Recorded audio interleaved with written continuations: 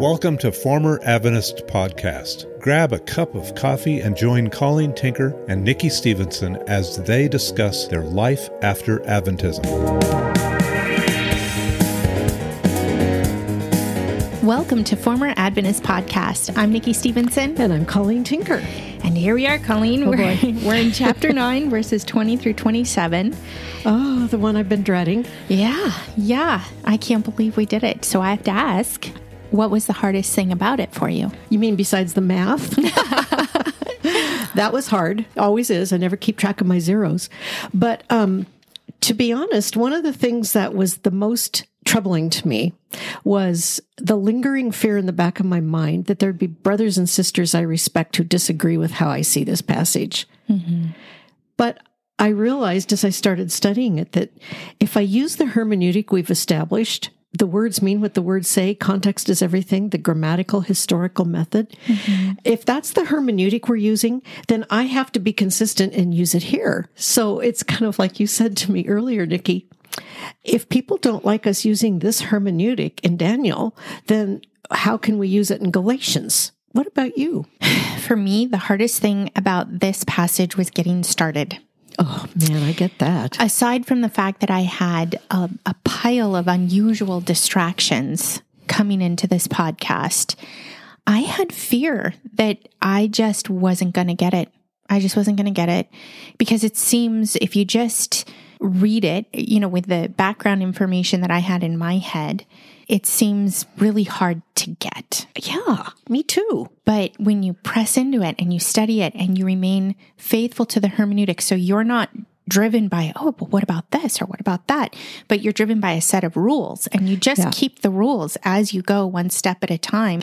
It's like my son who needs to learn how to drive. And it's such a big task for him and it's overwhelming to think about starting. And I keep saying, you know the steps, you know what you have to do. It's just one step at a time and just taking this passage one verse at a time. And there's so much in one verse. Yeah. But taking it one verse at a time, using the normal rules, you come out on the other end so excited because it's not scary. It has nothing to do with the Adventist timeline charts. No, which I learned, memorized, and drew and never understood. Oh, those are wicked. Yeah. No, it has nothing to do with any of that. I was telling Richard, it takes other passages of scripture that I've read and loved and known that it's related to. It throws color on it. Yeah. Yeah, I had already seen some of the stuff that this passage fleshes out. I've seen it taught in other parts of scripture, but suddenly there's color and shimmer and it's so exciting. I agree. I feel like this is one of the most exciting things that has happened to me since we've been doing the podcast. This culmination in this prophecy is astonishing. It's totally redeemed the horror I had as an Adventist as I learned that crazy 490-year prophecy and all the fear and all the little horns. And I can't tell you today exactly what that was that I learned, but it's not the same now. It's not the same. And one of the wonderful things about this, even now, we can say with confidence, this is not a salvation issue. Right. But this offers the most amazing confidence in the Word of God and in God Himself and in our future and in all that He has planned. It is so exciting. It's thrilling, really, is the word. I feel the same way. You're right when you say it's not a salvation issue. The salvation issue is Jesus, His death, burial, and resurrection. But this is about what God is doing while He's bringing about the salvation of humanity. My goodness, it's exciting. And it's partly exciting because it's actually not obscure. Yeah. When you believe the words. Yeah. It's people who've made it obscure. Mm-hmm. Nikki, you had an amazing quote that summarizes what I've been feeling about this. Could you read that for us to start us off? Yeah, so my favorite go-to is Precept Austin. It has a pile of different commentators on various passages of Scripture, and this comes from that website.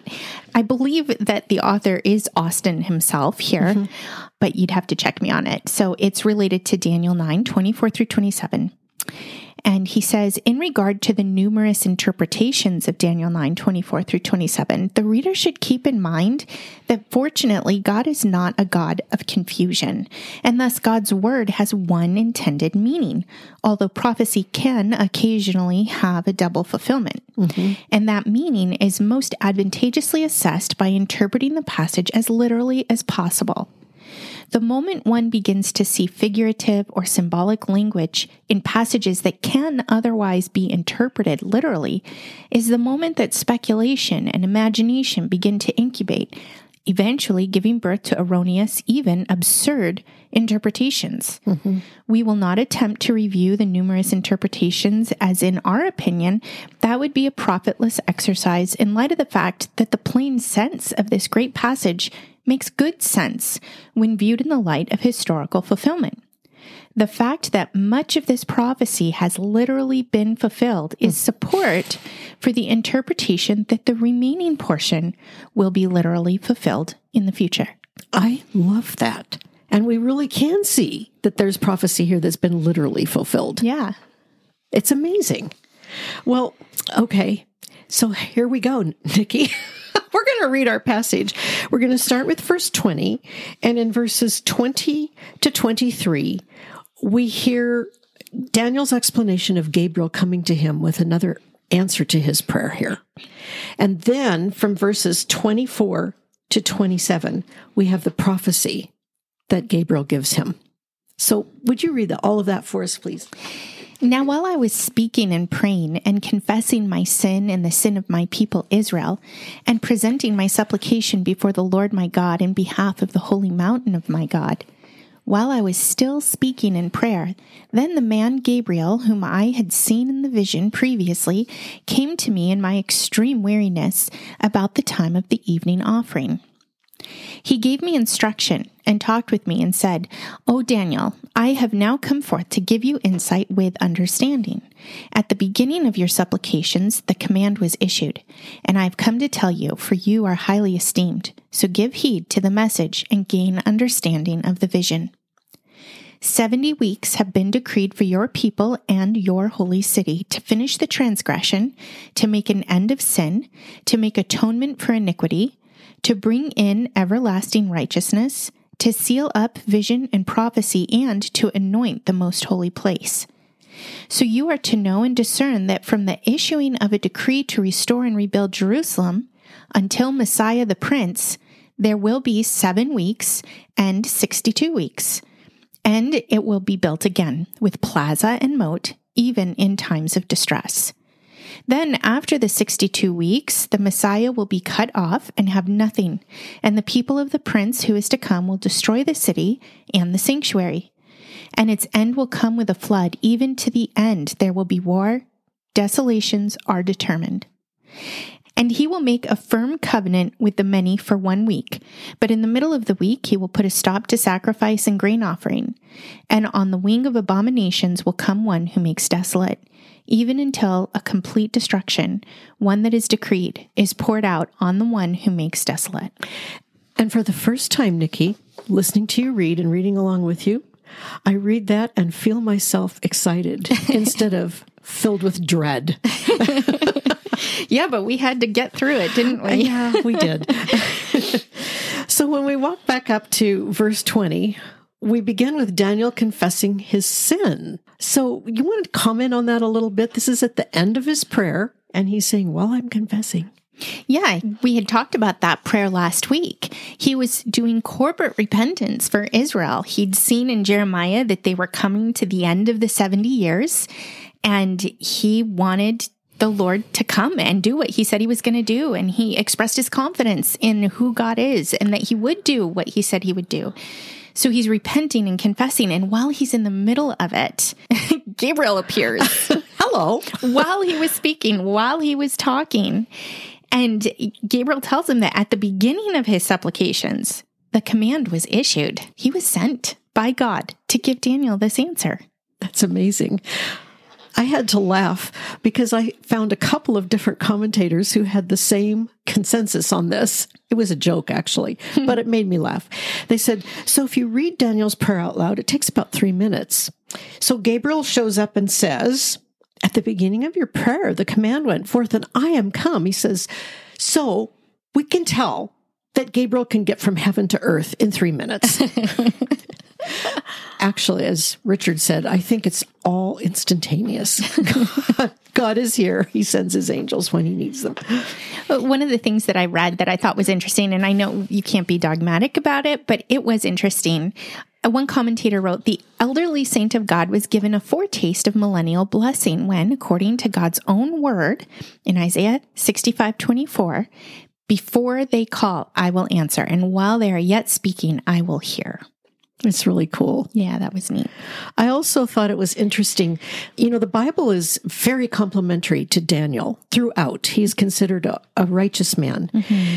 And I believe it was J. Vernon McGee had this little anecdote. He said he had been speaking somewhere. A university student came to him and said he thought that he knew one man who hadn't sinned. And he said that Daniel hadn't sinned. And so Dr. McGee told him, you know, show me some proof. And he came back and said, you know, there's no evidence in the Bible that he ever sinned. But McGee says, Daniel says he's confessing his sin. So Daniel sinned. Mm-hmm. He said, it's not about the 10 Commandments. He said, nobody's ever saved by keeping the 10 Commandments. But people have sin in their hearts. Mm-hmm. And even the righteous Daniel was confessing his sins, which is instructive for everybody, I think. So Daniel, as you've already said, Nikki, is confessing his sins and the sins of his people. But he also says he's praying on behalf of his people and on behalf of what else? On behalf of the holy mountain of my God, he says. And what is that? That's Jerusalem. That's Absolutely. The temple. That's the Temple Mount in Jerusalem. And once again, like we mentioned last week, it's really significant and interesting and not an accident that that's included in this passage. I mean, of course, Daniel's in the Old Covenant, but he is praying to God for himself, for his people, and for the land that God gave his people, where God put his name. So all of this is connected and can't be separated. Daniel's praying for Israel. So in verse 21, Gabriel comes. And when does Gabriel show up for him? Well, he was still speaking in prayer. Besides that, Daniel also says he was in a particular condition. He was extremely weary. He had been fasting. We learned last week in his prayer, he'd been fasting. And Gabriel came to him during the evening sacrifice. So we have Daniel still measuring time by Jewish religious practices, even though he'd been in Babylon for most of his life. And hadn't been able to offer any sacrifices.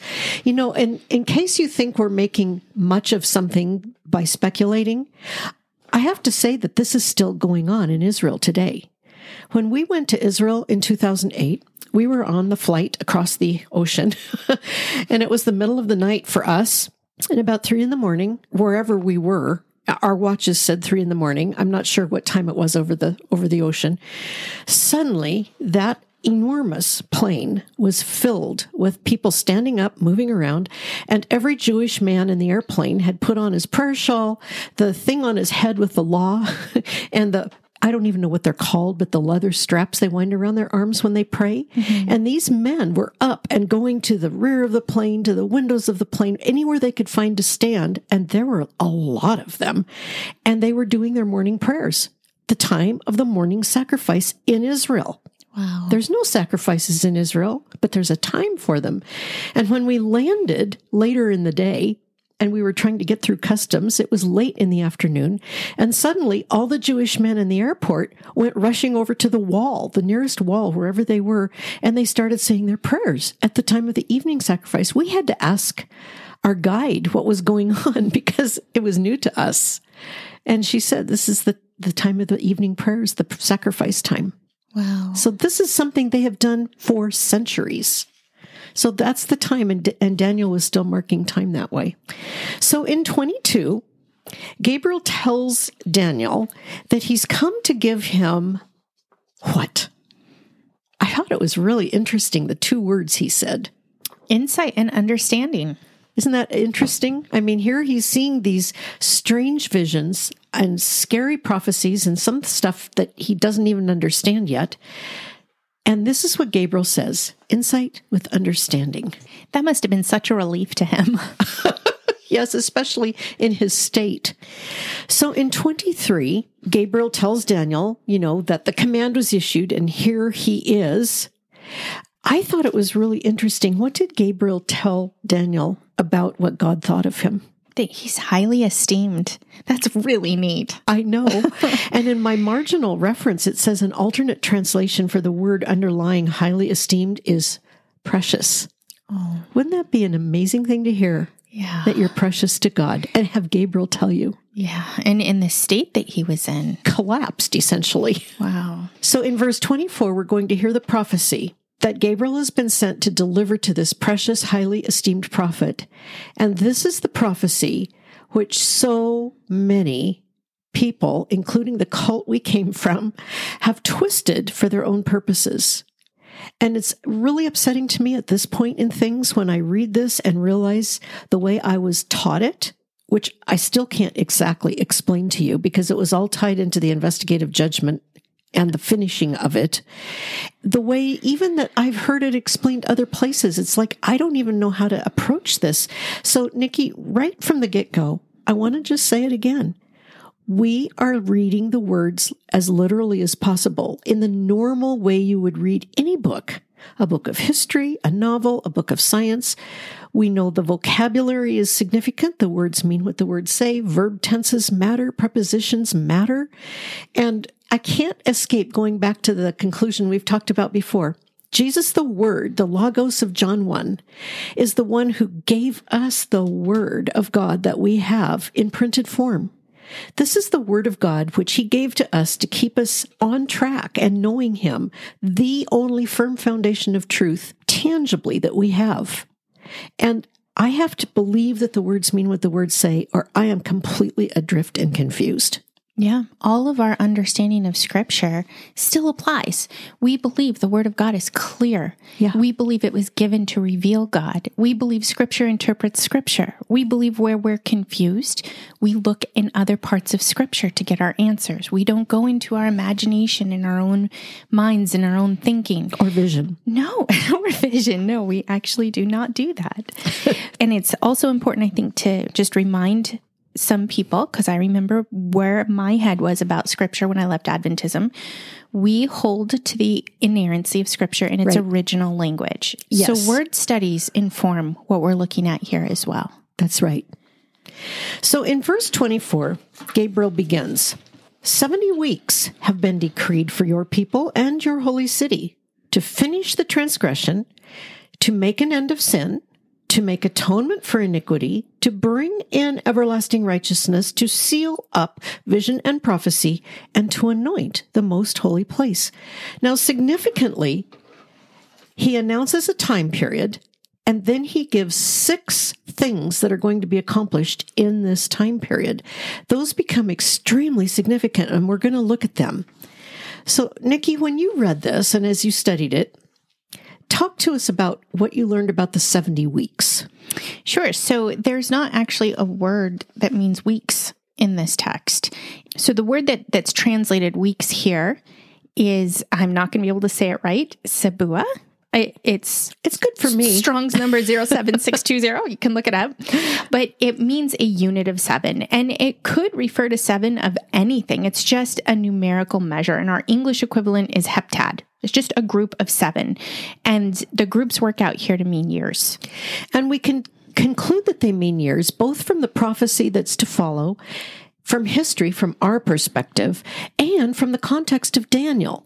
Because in the first part of this chapter, Daniel is talking about years. He's reflecting that Jeremiah has said there's 70 years of captivity are just about up. And he's wondering what is going to happen now. And it's interesting, too, that Jeremiah also made it clear that their 70 years of captivity was for their idolatry. And we also know from other passages in the Old Testament that their idolatry included the fact that they had neglected to give the land the Sabbath rests that God commanded them to give the land 49 times. So there were 49 Sabbath years that Israel had failed to give the land, and that actually adds up to 490 years.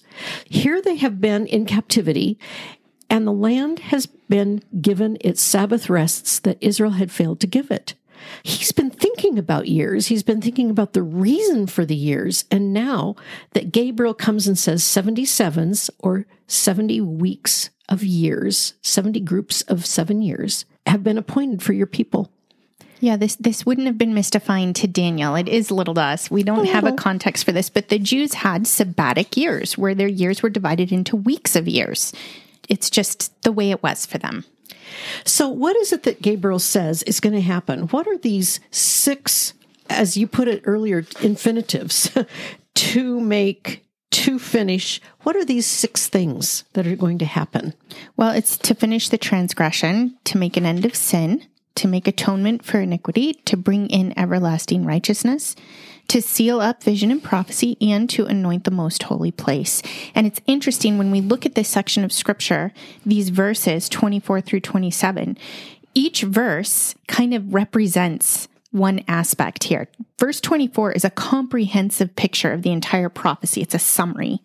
Verse 25 is the first 69 sevens. Verse 26 is the events between the 69th and 70th sevens, which we'll get into when we get there. And then verse 27 is the conclusion, punctuated by the 70th seven of 7 years. Right. And that actually is really helpful to me to have it organized like that. I really appreciated the insight of J. Vernon McGee about this passage right here. He says, likely, as this 70 years of captivity was coming to an end, and he knew it was coming to an end, he knew God had told Jeremiah that he was going to take the people back to the land. So Daniel is here, an old man, seeing this about to end, this captivity about to end, and he's likely thinking, we're going to return to the land. We're going to finally have our kingdom. Will the Messiah come? Will he finally be ruling on the throne of David? But then he's just had these horrible visions. He's had Daniel 7 with those 4 horrifying beasts, Daniel 8 about Medo-Persia and Greece, the ram and the shaggy goat with the terrifying little horn. Well, how is the end of the captivity and the supposed return to the land and the hoped-for setting up of the kingdom going to juxtapose itself with all of these Gentile goings-on? This was something he had not seen before these visions, and he didn't understand how what God had said he would do for Israel would fit with what he was now understanding God was going to do in the Gentile world. And here comes Gabriel to explain. It's interesting how we have him praying for God's final redemption of Israel, and the answer he gets is about God's final redemption of Israel. But it's many days in the future. Many days. Yeah. And it makes me think of what we looked at a couple weeks ago when he came and he said, I'm here to explain that ram and that goat. And it pertains to the final indignation. What's going to happen then? Yeah. It's interesting to think of it in my head. It helps me to think of it that Gabriel came and he gave this 77s prophecy to help Daniel see that Israel's messianic kingdom, even though the exile is about to end, the messianic kingdom will not come immediately. The time of the Gentiles has to run its course first. All those empires have to run their courses. And that stone that comes out of heaven without hands, and that scene in Daniel 7 where the Ancient of Days takes his throne and opens the books and issues judgment against that little horn, those are going to be occurring concurrently with the 77s for the nation of Israel. And it's really helpful for me to think this prophecy is for Israel. This is for Israel. This is not a prophecy for the Gentiles or a prophecy we can morph into this side of the cross in the church. This is a very specific prophecy for Israel. And just by the way, it's so significant that this is a prophecy given in Hebrew. Mm-hmm.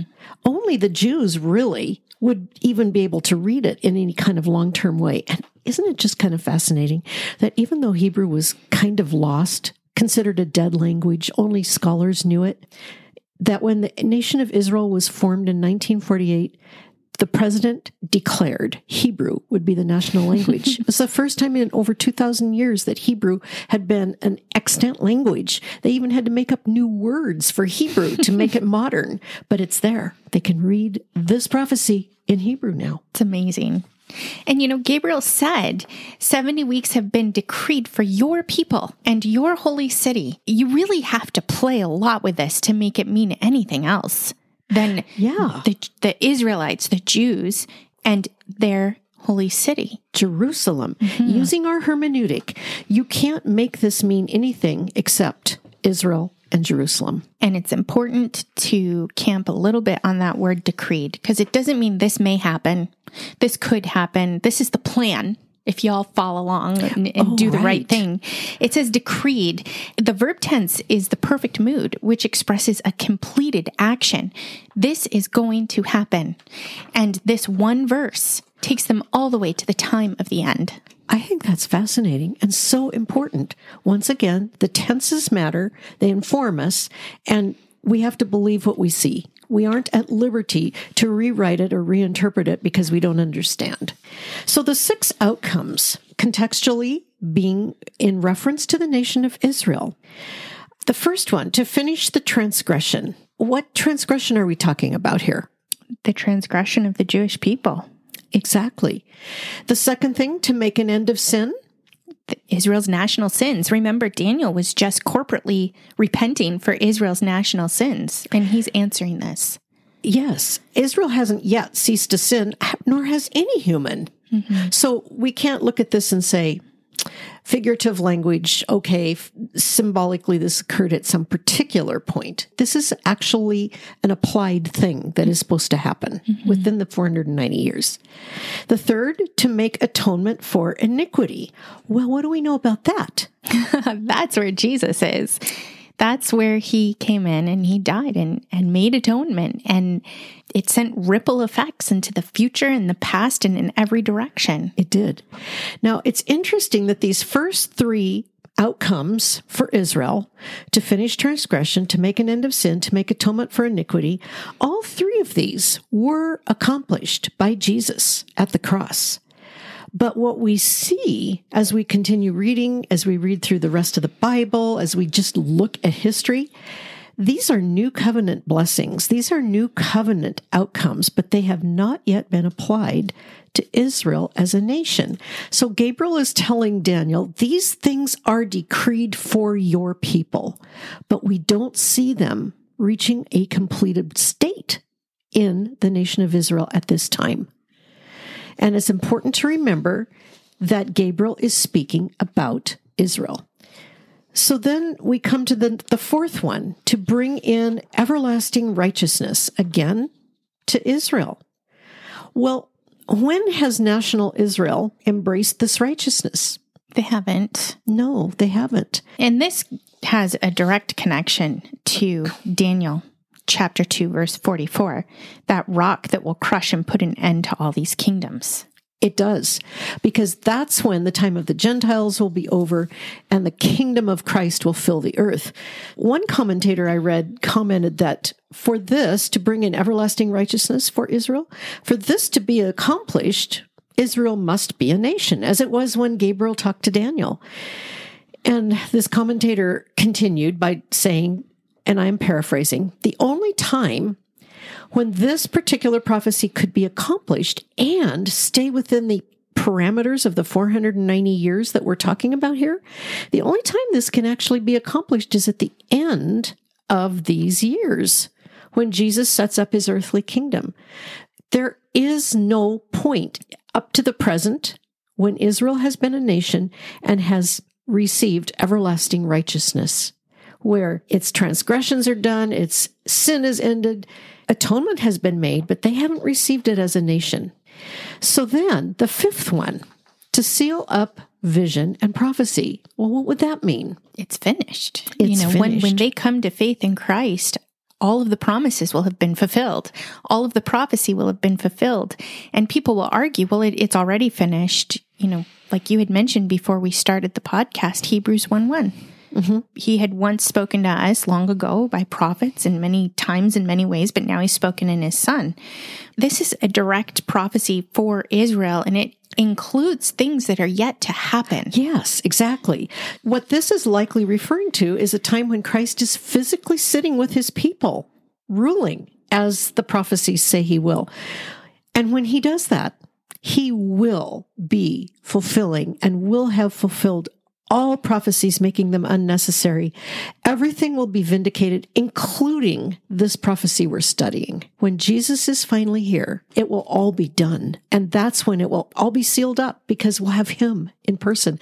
It kind of reminds me of 1 Corinthians 13, where Paul is talking in the center of his passage on spiritual gifts. He has this chapter on love, which used to annoy me as an Adventist because it's like, whatever. But yet, when I read it now, I realize Paul is really saying something profound. And he says at the end of 1 Corinthians 13, for now we have faith, hope, and love. These three. But the greatest of these is love.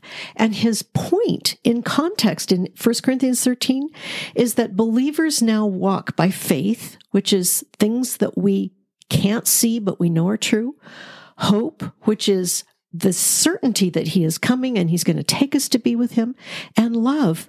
But when we are finally with him, when we see directly and not in a glass darkly, when we see him face to face, faith and hope will be fulfilled and we'll live in love for eternity. And that's essentially what Gabriel's saying here about Israel. Vision and prophecy will be sealed up and fulfilled because Jesus will be here and we'll see what it all meant, and it's all done. And then finally, to anoint the most holy place. What does he mean by this? Well, remember Daniel's specific petition.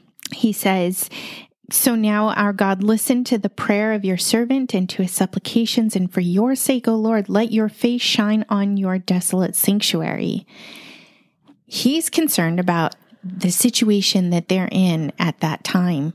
He's praying at a moment in time, but God answers him with how he will ultimately turn his face and let it shine on this desolate sanctuary when Christ is seated in the Holy of Holies in Israel. And reigns in the millennial kingdom. I know how jolting this must sound to some of you, because I would have been really reacting in my days as an Adventist.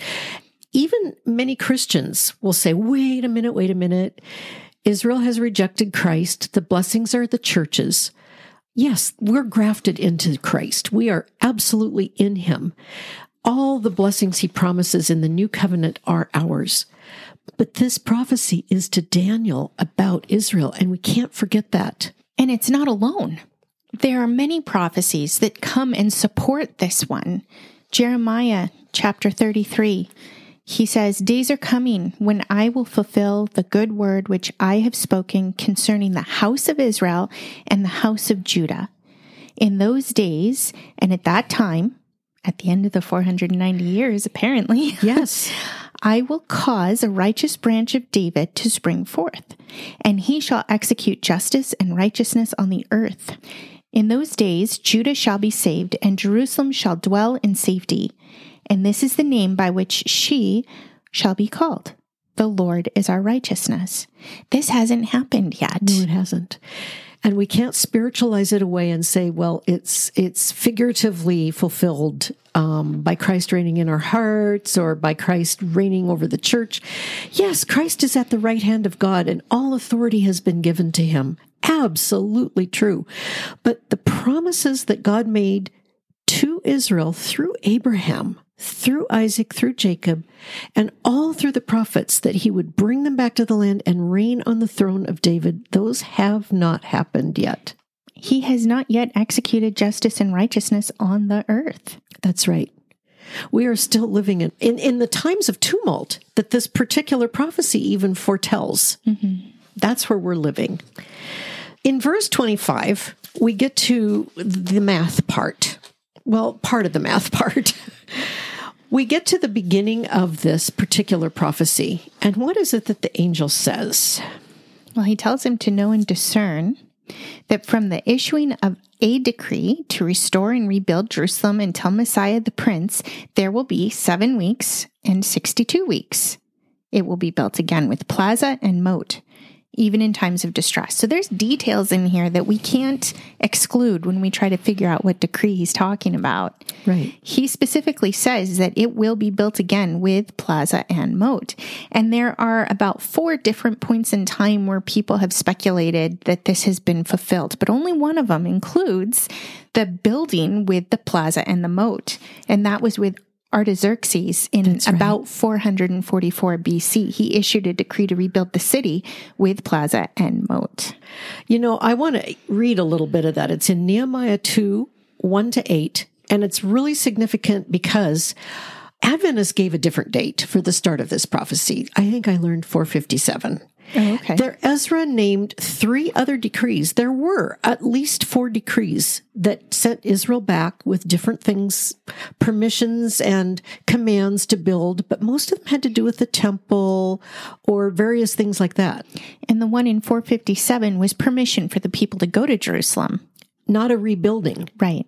So the one where it seems to make the most sense in terms of the words of Gabriel and in terms of the outcome at the end of the 490 years is Nehemiah 2, 1-8, where Nehemiah, who was the cupbearer, he was a Jew, and he gives the time in the month of Nisan, in the 20th year of King Artaxerxes, when wine was before him, I took up the wine and gave it to the king. Now, he was the cupbearer.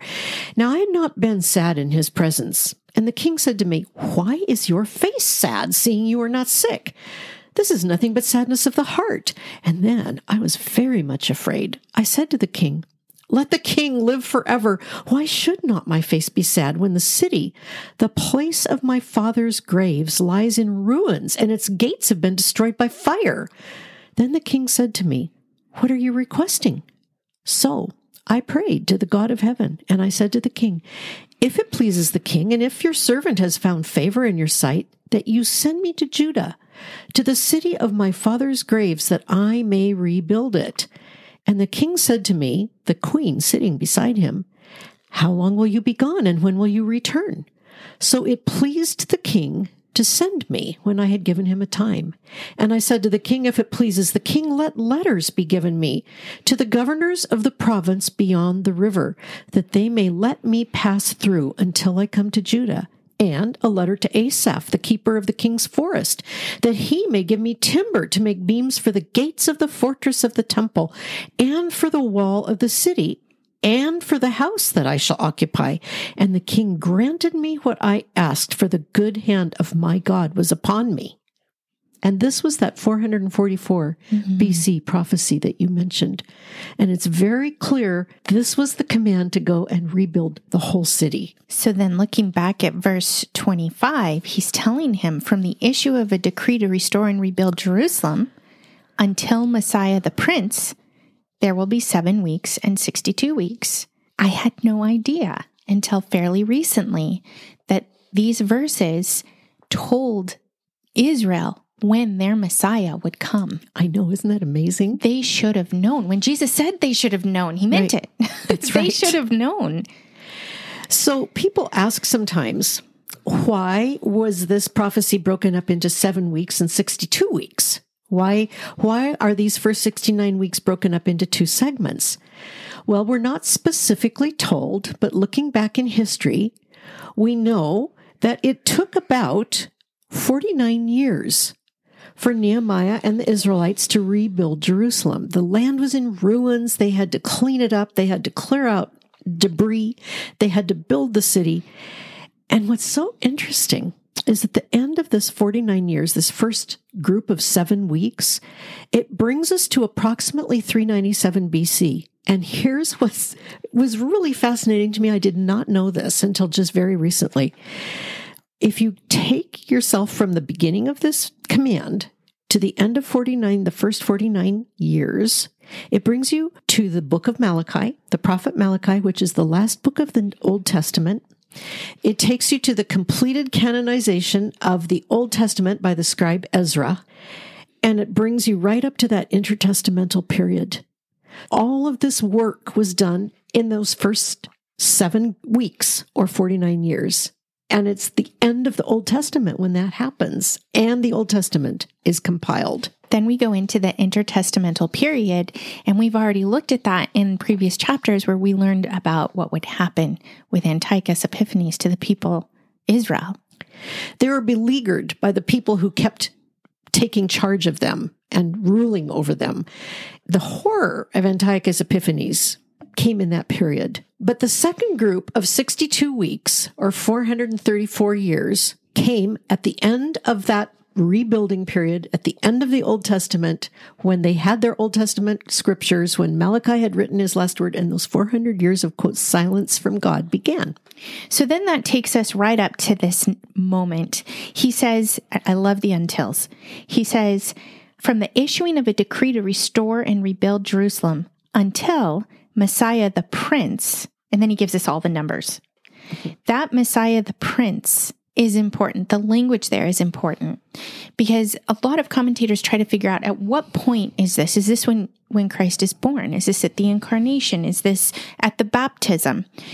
A lot of them agree that this is actually the triumphal entry when he's presented to Israel in this kingly manner. He rides in on a humble donkey, but he rides in nonetheless like a king, and they are praising him. They're throwing branches down. They're praising God. And during the course of this week, whether they are rejoicing in who he is or persecuting him, he is called the King of the Jews. And that's the first time we have record of that in the ministry of Christ. So this seems to be the end. And if you add up the years from 444 BC, that takes you right up to the historical date of that triumphal entry. Isn't that amazing? It's absolutely amazing. And you have unbelieving Israel and the Roman soldiers who are mocking him. They place a crown of thorns on his head and they place a sign above his cross that this is the King of the Jews. It's really astonishing when you realize how accurate this prophecy is, how the years actually add up and bring you to a certain point in time where Jesus is first and officially and publicly presented to Israel as Israel's own king, even though they rejected him. Now, it was during this week, after his triumphal entry, during the Passion Week, he went into the synagogue and he read from Isaiah chapter 61. And he read verse 1 and only half of a sentence in verse 2. He said, "The Spirit of the Lord God is upon me, because the Lord has anointed me to bring good news to the afflicted. He has sent me to build up the brokenhearted, to proclaim liberty to captives and freedom to prisoners, to proclaim the favorable year of the Lord." And then he stopped. And he tells them that this has been fulfilled in their hearing. This day. Yeah. This has been fulfilled in their hearing. He didn't continue. And if you continue, it says, "And the day of vengeance of our God." And it goes on to describe the rebuilding of the ancient ruins. That hasn't been fulfilled yet. No. So Jesus acknowledges a gap in time. I think that's extremely significant. The idea that a prophecy can be compressed, so it sounds like one event or one series of events, but that there can be gaps of time built into the prophecy, that becomes really critical when we read the rest of this. But we also see that when Jesus reads the prophecy about him from Isaiah 61, he builds that gap in. He lets everybody know. He did not read beyond to proclaim the year of the Lord's favor. He left out the day of vengeance of our God. And we know from other places in Scripture that happens at the time of the very end. Yeah, that's that rock that comes down. Yes. And then it grows. And God's people are given dominion over all the kingdoms of the earth. He reigns. This is the millennial kingdom. And we even learn from Revelation 20 that at the end of the millennial kingdom, there is the final judgment of God's vengeance when the wicked are thrown into the lake of fire. So we clearly see that God's judgment has not been poured out on the earth yet. It's interesting to me because I've often thought in the past, I've wondered why Jesus said, "I didn't come to judge the world. I came that the world may be saved." That's in John 3:17. And yet we know he took our sin to the cross. And I realize when Jesus came as an offering for sin, he didn't come judging the world. He came taking our judgment. He came to be the sacrifice that would receive God's judgment for all who would believe. The judgment of the unbelievers, the judgment of the world, is being extended to the time of the end in God's mercy, as Peter says. He's not slow to fulfill his promises. He's patient so that people will not be lost, so that people will believe. But Jesus' first coming was about being the sacrifice so that we are not judged.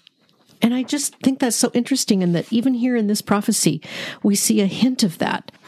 And that takes us to the next verse. Then after the 62 weeks, the Messiah will be cut off and have nothing. And the people of the prince who is to come will destroy the city and the sanctuary, and its end will come with a flood, even to the end. There will be war, desolations are determined. Wow. What Gabriel is saying is that the Messiah will be cut off after the end of the 62 weeks. Now, that's really important, that little preposition after. We've already established that this prophecy, the first group of 7 and the next group of 62 sevens, culminates with the triumphal entry of Christ, where he is presented as the prince of his people.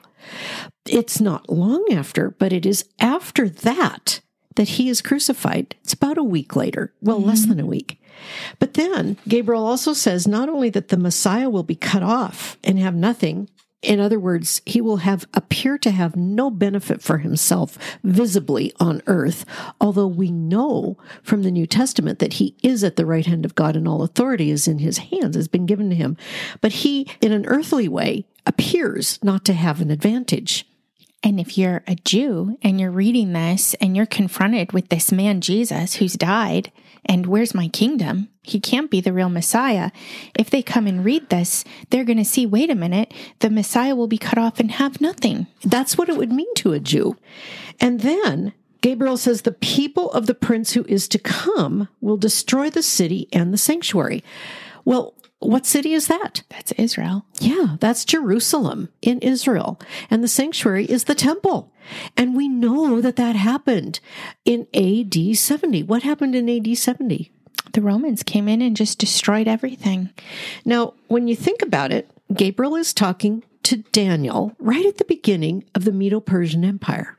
And based on the visions that Daniel has already had about these terrifying Gentile nations, and when Gabriel says the people of the prince who is to come will destroy the holy city, essentially, we think about the image, for example. He's looking forward to another empire. It's not going to be the Medo-Persian Empire. It's going to be in the future. In fact, it has to be in the future because when he's talking to Daniel, Jerusalem is destroyed then. It hasn't been rebuilt yet. So we're talking about a prince who is yet to come in Daniel's future. And we know from history that what was the empire there at the time Jesus died and Jerusalem was destroyed a few years later? That was the Roman Empire. That was the Roman Empire. That last empire in the statue, that last empire in those beasts, and the one that would last until the time of the end. With some alterations, the toes would have clay mixed, but that iron, that beast goes to the end until the kingdom of God destroys it. Gabriel is accurately saying this will happen, but then he goes on and basically says more things will come after that. And what does he say that lets us know that? He says that its end will come with a flood. Even to the end, there will be war. Desolations, plural, are determined. We know there's more ahead, more destruction ahead. Yeah. And poor Daniel, what he didn't see. After the destruction of Jerusalem in AD 70, the Jews were sent off in a 2,000-year-plus diaspora. They were exiled from Jerusalem. They fled. They were dispersed among the nations. There was no nation of Israel, but there were Jews living in every country of the world, just about, until a nation was formed in 1948. Now, it's not a believing nation, as we've said before. It's not the fulfillment of all of these prophecies, but the fact is, desolations are determined, and there will be war even until the end. And we're still, apparently, watching that play out. I used to wonder, why doesn't the Bible ever say anything about Hitler and what he did to Israel, to the Jews? Why didn't God foretell that? But you know, he did. It's here. It's here. It's right here. I like what Dr. Aslos Johnson wrote about this. He said, it's a difficult text to translate and convince everyone of your translation. There are 3 or 4 different translations. Essentially, they all mean the same thing. that there's going to be continuous desolation from that time on. And we have seen that. Absolutely. And they're still warring and defending themselves. And there's still anti-Semitism. And the Jews are still unbelieving as a nation, though more and more individuals are coming to Christ and joining the church. So we come to the last verse in this prophecy, and Gabriel says, "And he will make a firm covenant with the many for 1 week. But in the middle of the week, he will put a stop to sacrifice and grain offering, and on the wing of abominations will come one who makes desolate, even until a complete destruction. One that is decreed is poured out on the one who makes desolate." We've got to unpack this a little bit, and we start out with that first phrase, "and he will make a firm covenant with the many." People have had different ideas about this, but if we follow the rules of grammar, who is this he referring to? The prince that is to come, that's going to destroy Israel. Right. The way we know that is that the rule of grammar is that a pronoun refers to the last noun named. So the last person named is the prince who is to come, not Christ, not the Messiah, but the prince who is to come. So we know that he's talking about someone who's associated with Rome. Yeah, and Revelation helps us understand this. This is the Antichrist. Exactly. And while the word Antichrist isn't used of any one man in Scripture, he is described in many places, and we recognize his activities, and Daniel has seen them already in that little horn on the fourth beast. Mm-hmm. According to scholars who use the same hermeneutic we use here, this is the 70th week. This is the tribulation. And there's a gap between the last verse and this verse, and that would be the church age. Verse 27 is describing what's going to happen in and to Israel at the end. I think that's really important to remember, because if we try to say this is applying to all of God's people, we have to change the way we interpret the language. Gabriel has told Daniel that he's talking to him about 70 weeks that are decreed for his people. So we are seeing here a prophecy for the Jewish nation. And between the 69th week, which ended, and we see that in verse 26, the Messiah is cut off, and then things happen. And then in verse 27, we hear again of the things that will happen to the Jewish people. And there's an undetermined amount of time between that. We know from, like we said earlier, the pronoun after explains that at the end of the 62 weeks, then the Messiah will be cut off, then Jerusalem will be destroyed, then desolations will continue until the end. And we're not told how long all of that will continue, but we are told in 27 that something is going to happen that marks the end of that period of time that's undetermined, and that will mark the beginning of the 70th week of activities that involve Israel. And what does he say will happen then? That he will make a firm covenant with the many for 1 week. But in the middle of the week, he will put a stop to sacrifice and grain offering. Now, one of the problems that people who say this, there's no gap, one of the problems they're confronted with here is if they say that the 490 years are consecutive, they have to make this he, Jesus. Yeah. And they'll say, Jesus put a stop to sacrifice. Read Hebrews. Yeah. There's no more need for sacrifice. But we have to stick with the words here. It says that he will put a stop to sacrifice. Jesus didn't put a stop to sacrifice. He was the sacrifice. That's right. The sacrifice actually continued for 30 years after the Messiah was cut off. And that's what we saw in 26, where the temple would be destroyed. That's when the sacrifices actually stopped in Israel. And it was the Roman prince who did that. And not only that, the 6 goals of Daniel 24 haven't been fulfilled. Transgression is not finished. There's no end of sin, nor has everlasting righteousness been brought into existence. So that's another issue that they have to deal with if they believe that there is a consecutive 490 years. And one that I think is the most compelling is if you believe it's consecutive, then you're able to determine when Jesus is coming back. And Christ himself said that we can't do that. And didn't our former religion start that way? Using this section of scripture. Yes, using this section of scripture and a defiance of Jesus's declaration, they believed a date. Mm-hmm. Look where it got us. Confusion. And another thing that's compelling to me for the gap theory is what Jesus read in his Passion Week, which we've already read. And then right before his ascension, his apostles came to him and said, Lord, is it time for you to bring in the kingdom? And he said, it's not for you to know the time. It's not for you to know the day or the hour. He didn't say, I already did, guys. Weren't you paying attention? Right. He said it's not for them to know. He had a whole different plan for them. They had to go into the world and preach the gospel and baptize and make disciples. He was commissioning them to do something that was brand new. And they didn't even know yet when he said, it's not for you to know. That was in Acts 1. Acts 2 hadn't happened yet. Mm-hmm. The Holy Spirit hadn't arrived and filled all believers with himself permanently. That was something that no one on earth had ever experienced before because the sacrifice and the resurrection had not yet happened. That's a new covenant blessing. And that had to be carried out, and the church had to be planted and had to fill the earth. And here we are, Nikki, as part of the church. What an amazing thing to be grafted into God's olive tree as a Gentile. But we're not Israel. We're not Israel. And that millennial kingdom that we read about in Revelation 20 has not yet come. And it's not for us to know the day or the hour. No. And here's Gabriel telling Daniel, things will happen, things will come. What is he saying? That this one who makes the covenant with the many will do, and what will happen, and who are the many? Well, the many in the context is Israel. Correct. So he'll make a firm covenant with the many for 1 week, but in the middle of the week, he'll put a stop to sacrifice and grain offering. So he's going to break that covenant with them in the middle of that first week. So that's where we will often hear people talk about the 3.5 years. I'm always like, where is that coming from?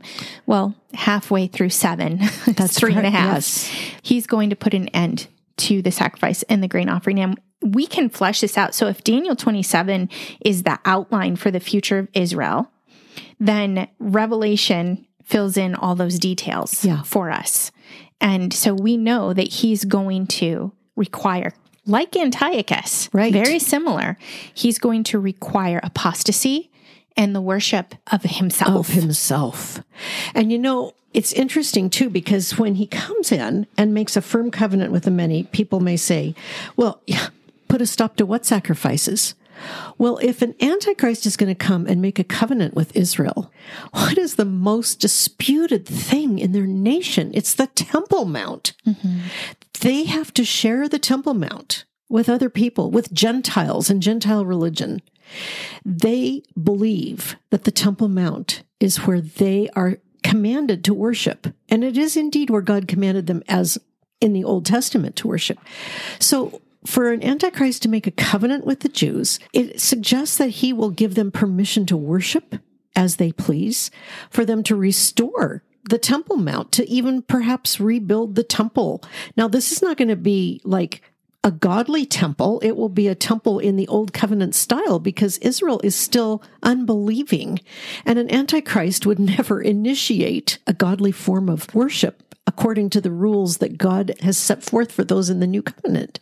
But he will do something to make the Jews feel like they have their land back, their freedom back, their religion back, their access back, and 3.5 years later. And they're already planning for that now. Oh, absolutely. They already have their flock of red heifers ready for the sacrifices. They already have the furnishings for the temple built and stored, ready to be erected. I mean, they believe that the day is coming when they can rebuild their temple. And according to Gabriel, it's going to happen. So when he breaks that covenant at 3.5 years and institutes the defilement that echoes and surpasses that of Antiochus Epiphanes, Israel will be under siege and desolations will break out again. But then Gabriel says, but in the middle of the week, at the end of 3.5 years, he will put a stop to sacrificing grain offering, which the Jews are continuing to do in their temple that they've built. And on the wing of abominations will come one who makes desolate even a complete destruction, one that is decreed, is poured out on the one who makes desolate. And here we see Gabriel actually including what Daniel has already seen in his chapter 7 vision. This Antichrist is going to wreak havoc, is going to destroy the temple worship, is going to erect some sort of self-worshiping altar to himself in the Jews' temple. And this will go on until Daniel 7 told us what would happen. One will wreak havoc on the one that makes desolate. The Almighty will sit, the judgment will begin, and God himself is going to throw that Antichrist into the flames. And that's how this will end. This has nothing to do with Sunday laws, vegetarianism, confessing every single sin. This has nothing to do with Ellen White. No. Or any of her failed prophecies, bad writing. Right. All of the things that terrified us that we believed were rooted in the book of Daniel are not here. They are not here. As we look back at this prophecy, let's see if we can summarize what we've learned. Because Gabriel is talking to Daniel about Israel, and because the context is Israel, and the earthly fulfillment of God's plans for the nation as set apart from his revealed plans for the Gentile nations, which Daniel had already seen, it seems contextually most accurate for us today to see this last week, the 70th week, described in verse 27 as being cut off from the first 69 weeks. The space of time between that 69th week and the 70th week is not identified. We know that Jesus' death, the destruction of Jerusalem, occurred after the 69th week, and we know that the 70th week will begin with the Antichrist making a covenant with the people of Israel. Now, just as Jesus' synagogue teaching about the proclamation of liberty to the captives began just before the end of the 69th week when he made his triumphal entry, and the day of God's vengeance has not yet occurred, so we can see that the time gap between the end of the 69th week and the beginning of the 70th week is still going on. God's day of vengeance hasn't happened yet. This time gap is the gap in which God has revealed his mystery that Paul describes, Christ in us, the hope of glory. Now, to be sure, the church is made up of both Jews and Gentiles, but Paul explains this a little more fully in Romans 11. Nikki, could you read that passage for us? Paul says, "For I do not want you, brethren, to be uninformed of this mystery, so that you will not be wise in your own estimation, that a partial hardening has happened to Israel until the fullness of the Gentiles has come in. And so all Israel will be saved, just as it is written, the deliverer will come from Zion. He will remove ungodliness from Jacob. This is my covenant with them when I take away their sins." From the standpoint of the gospel, they're enemies for your sake. But from the standpoint of God's choice, they are beloved for the sake of the fathers. For the gifts and the calling of God are irrevocable.